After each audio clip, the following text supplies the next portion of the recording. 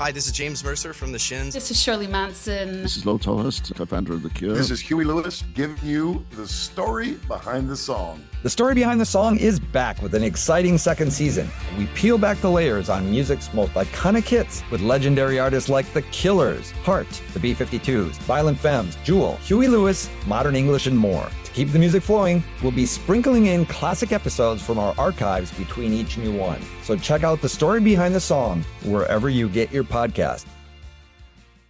The future is a hefty responsibility and not one that we take lightly. But then taking things lightly has never been what Hefty is about. That's why we've created the Hefty Renew program that turns hard-to-recycle plastics into valuable resources like park benches and building materials. To participate, simply fill up an orange Hefty Renew bag with accepted items, tie it up, and drop it in with your regular recycling. That's it. It's that easy. It's time to rethink recycling with Renew.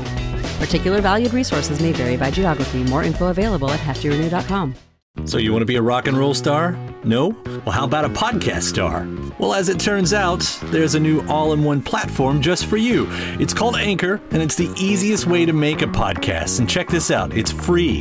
There's creation tools that allow you to record and edit your podcast right from your phone or computer, and then Anchor will distribute the podcast for you so it can be heard on Spotify and Apple Podcast and, everywhere else in podcast land. And what's even better, you can actually make money from your podcast. Go figure. No minimum listenership on that. It's everything you need to make a podcast in one place. So go ahead. Download the free Anchor app right now or go to anchor.fm to get started. So what are you waiting for? Podcast stardom is within your reach. The Star Wars universe is constantly expanding. But how the heck are you going to keep tabs on it without a holocron?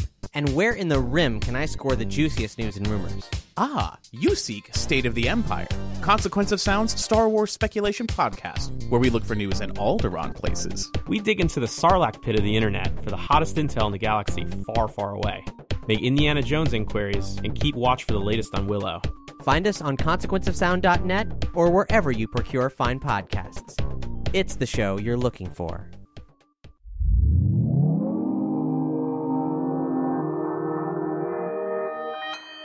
Consequence Podcast Network.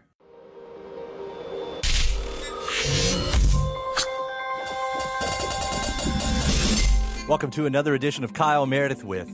It's an audio interview series presented by WFPK Independent Louisville at WFPK.org, Consequence of Sound, and the Consequence Podcast Network. Wherever you're listening from today, please do hit the subscribe button before we get started. Keep up with all of the interviews that we put out every single week, whether you're listening on Spotify, on YouTube, iTunes, or wherever you get your favorite podcasts from. I'm Kyle Meredith. Today, my guest, Matthew Hoke of Phosphorescent. He's back with a brand new record called C'est La Vie. We're going to talk about how Sense of Place plays into it. Nashville, New England, Australia. We'll also get into facing mortality after dealing with a serious illness and facing that mortality even further when he became a father. We'll also find something relevant to the season with a song of his called Christmas Down Under and a recent cover he did of a Radiohead song.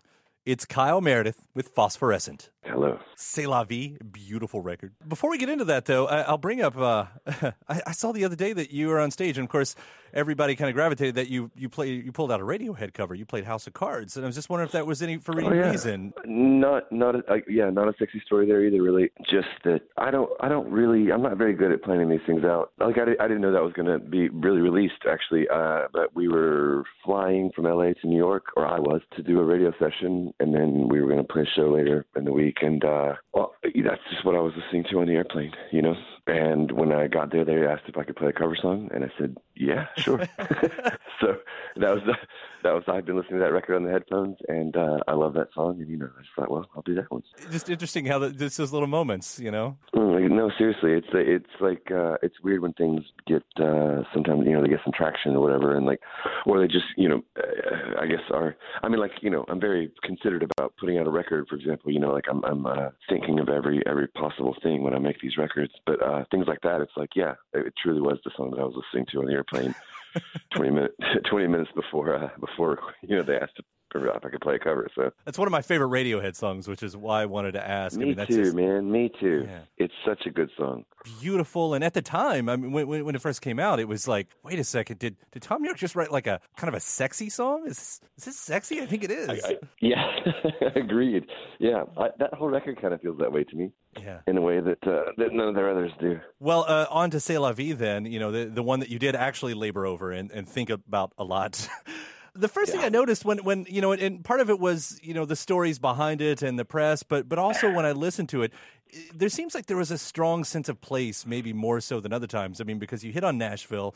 Obviously, we got New England, you know, in the first single, and Australia in Christmas Down Under, and there's even a song called There From Here. And is that coincidental, or you know, was that sort of part because of what was around you? Yeah, you know, it's actually an interesting question because I don't fully know the answer, but I think it does tie into the idea of this one being more this record allowing the actualities of my life to be directly in the songs, you know, which I think I was always a little bit more, I don't know, like obtuse about it before, or you know, would purposefully kind of obscure things, I think, whereas this one I think was open to the idea of allowing my real life to be there. Is that you see what I'm saying? Yeah. So that also would include, you know, where my place at that time, you know, physical place. It also got in there as well. Yeah. And I know part of that story that, you know, that you've been talking about a little bit, of course, you're a family man now. You're a parent. I thought, you know, I'm a parent too, and I thought, you know, kids will put the fear of failure in you for a lot of people. And when I heard New Birth in New England, I mean, this is one of your catchiest songs. I thought, I wonder if that's the fear of failure right there. Like, I need a hit because it's seriously catchy, you know? No, it definitely wasn't that. I mean, it's that kind of stuff never happens like that in a specific way. Like, it's like that song just happened. I mean, like I was kind of goofing around with my daughter actually, and came up with that riff, and then was like, oh well, this is It definitely wasn't. I mean, I don't actually have much to say about this. Actually, I think I know what you mean. That it is for sure like a different kind of song. So much so that I had a real disagreement with the label about having that be the first single, because I do think it's such an outlier, you know, in the Phosphorescent catalog, you know. But I love the song, and it turns out I think they were right, because I guess people are, you know, they like it, you know. I mean, like I like it too, you know what I mean. Mm-hmm. But I don't think it represents the record really to be directed about it. I think it's kind of like a red herring or something like that. You know what I mean? This stuff is all really tricky because for me, like, you know, I can only see it in the way that I see it, which is like I've been doing this my whole life. You know, like this is my life, and I see this body of work as an expansion. But I think I'm probably the only person, you know, in the world that knows every song. The way, you know, I mean, like it's not, and you know, so this is like, it's kind of a new thing to realize that, making this record was like, it was the first time that I knew that people were going to hear it. Like there was an expectation and a built-in, you know, at this point there are people who are going to get the record regardless of what I make, right? And they're going to hear it and they're going to have some feelings about it. And like that was kind of new, you know, for me. I mean, it's okay. You're a hit maker now. You got New Birth. You had Song for Zula. You're a hit man. Yeah. Stick around. Let's see where we go from here. Yeah. The really, you know, I think crappy side from what I gather about, you know, going into this record is that you did get sick, and you know, you had to deal with sort of existence, as I read. I haven't had the experience of contemplating life and death to any satisfactory answer, and being faced with it in the way you were. I'd wondered, is there a resolution inside yourself now that you've come to terms or peace? No, absolutely not. Fuck. Like that, you know? Yeah, fuck, exactly. No, that's, and to put it, I don't want to like beleaguer this point, but I mean, like, that's the thing about this record that I think the first song, you know, like maybe sugarcoats it or something.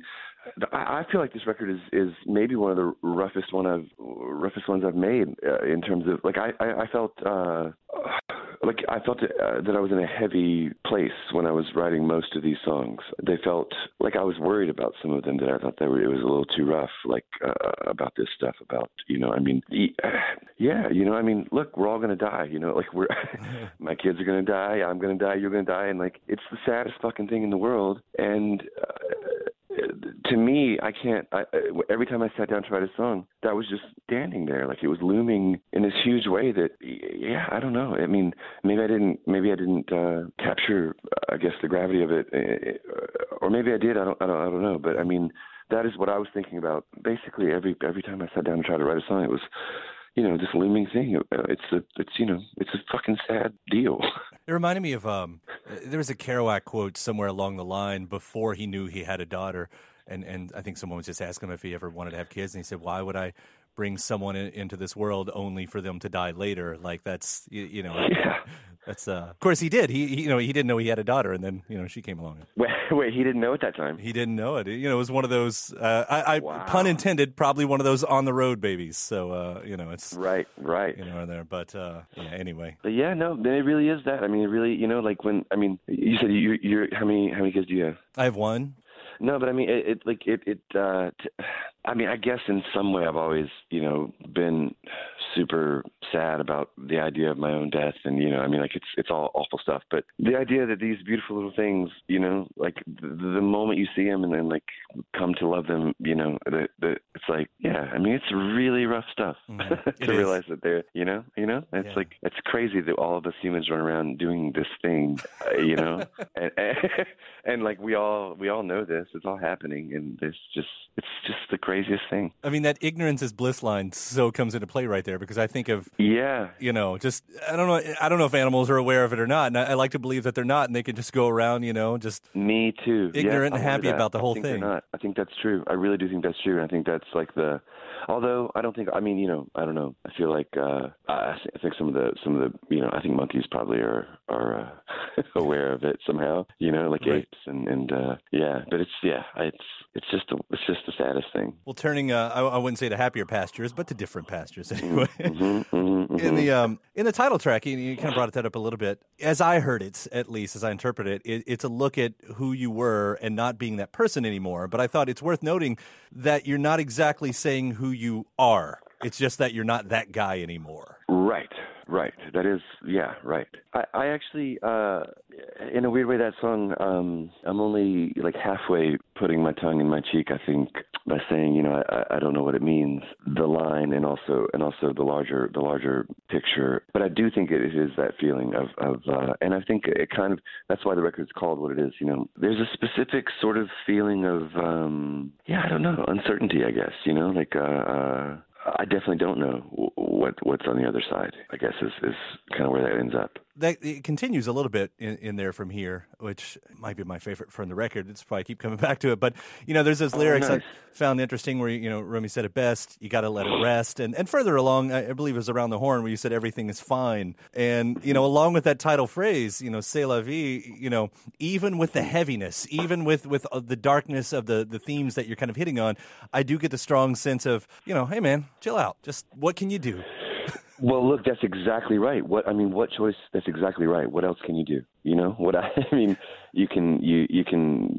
It seems to me like futile to sort of be continually in some sort of state of angst, about. So yeah, what can you do? You have a choice, and I think it's in the idea that perception and attitude about how you want to take this all in it's really it's up to you. It's really what can you do? Well, I'll bring up, since it is the season, I should probably just mention at least Christmas Down Under. I'm sure there is a bigger story to this, but I thought just the basic idea of that from here, from this sense of place in the world, from Louisville, Kentucky, or any, like it's a flipped environment than what most of us are used to. Like the whole thing is turned upside down. Christmas Down Under, Christmas in Australia. It's summer down there. And I thought fish out of water. That's right. I mean, you're nailing it exactly. That's the whole thing on that one. Like, and weirdly, it's not that it's not. Well, at least the first verse, was pretty much written directly. Well, the first and second verse I wrote as they happened. Like it was.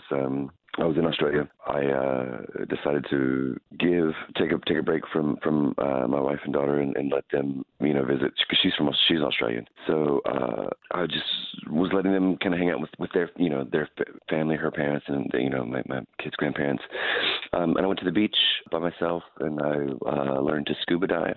I had been scuba diving all day, and yeah, it's really everything felt very, very, very dislocated, And I was at that point, I guess been away from my daughter for longer than I ever had at that point, because she was still a year old. I was missing her like crazy, and a storm came in. It was like a super summery, sort of tropical thing, and I just was sitting in the hotel and wrote those.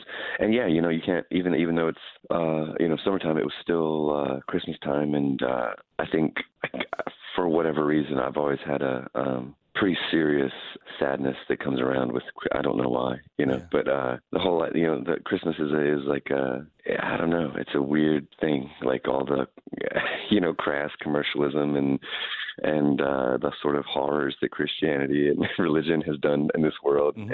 and also the beauty of it, the idea of what religion, I think, and every religion, like the kernel of it is such a beautiful thing. Like they're all trying to do something beautiful, and yet somehow just fucking fuck it up. Every one of them, like right. It's like, I mean, why in God, why are people killing each other over this stuff? And they've done it for fucking centuries and eons. Like what a horror show this is. And yeah, You think we'd learn, and it's hard to be hopeful because we have been doing it for thousands of years. Now we're faced with an environmental catastrophe, that's sitting on our doorstep, and you think, man, if we can't figure that out. Yeah, man. I mean, yeah, it's rough stuff, right? It's rough stuff out there. We are complicated people with lots of layers, and or not at all, or not at all, or just simple, basic animals. Yeah, dumb. Yeah. Throwing rocks at our own head. No, I agree. Yeah. Thanks for making me feel better about, existence. Yeah. I mean it though, man. I love the record, and it does give me senses of hope. And, music does that. And that's always, why we turn to it. We're obsessed monkeys ourselves, with sounds. And I appreciate what you do. I really do. Well, thanks, man. I really thank you. Matthew, it's been a lot of fun, man. I really appreciate it. Thank you, man. Thanks. Yeah, thank you for that. You'll be around at the Louisville show? I will. I'll definitely be around. Yeah, I'm not going to miss man. that. Yeah, come say hi. Will do. Awesome, man. Thanks for the conversation. Yeah, all right. Take care. All right, you too. Bye. Bye. My thanks to Matthew from Phosphorescent for the call. The new record is called C'est la vie. If you haven't already, please do hit that subscribe button wherever you're listening to. Again, whether you're checking us out on YouTube, on Spotify, iTunes, or wherever you get your favorite podcasts from. After that, head over to WFPK.org. That's where I do a show every Monday through Thursday from noon to 3 Eastern, where you can also find some bonus episodes of this series. You can also find me on Twitter at Kyle Meredith, Facebook /Kyle Meredith. I am Kyle Meredith. I'll see you next time.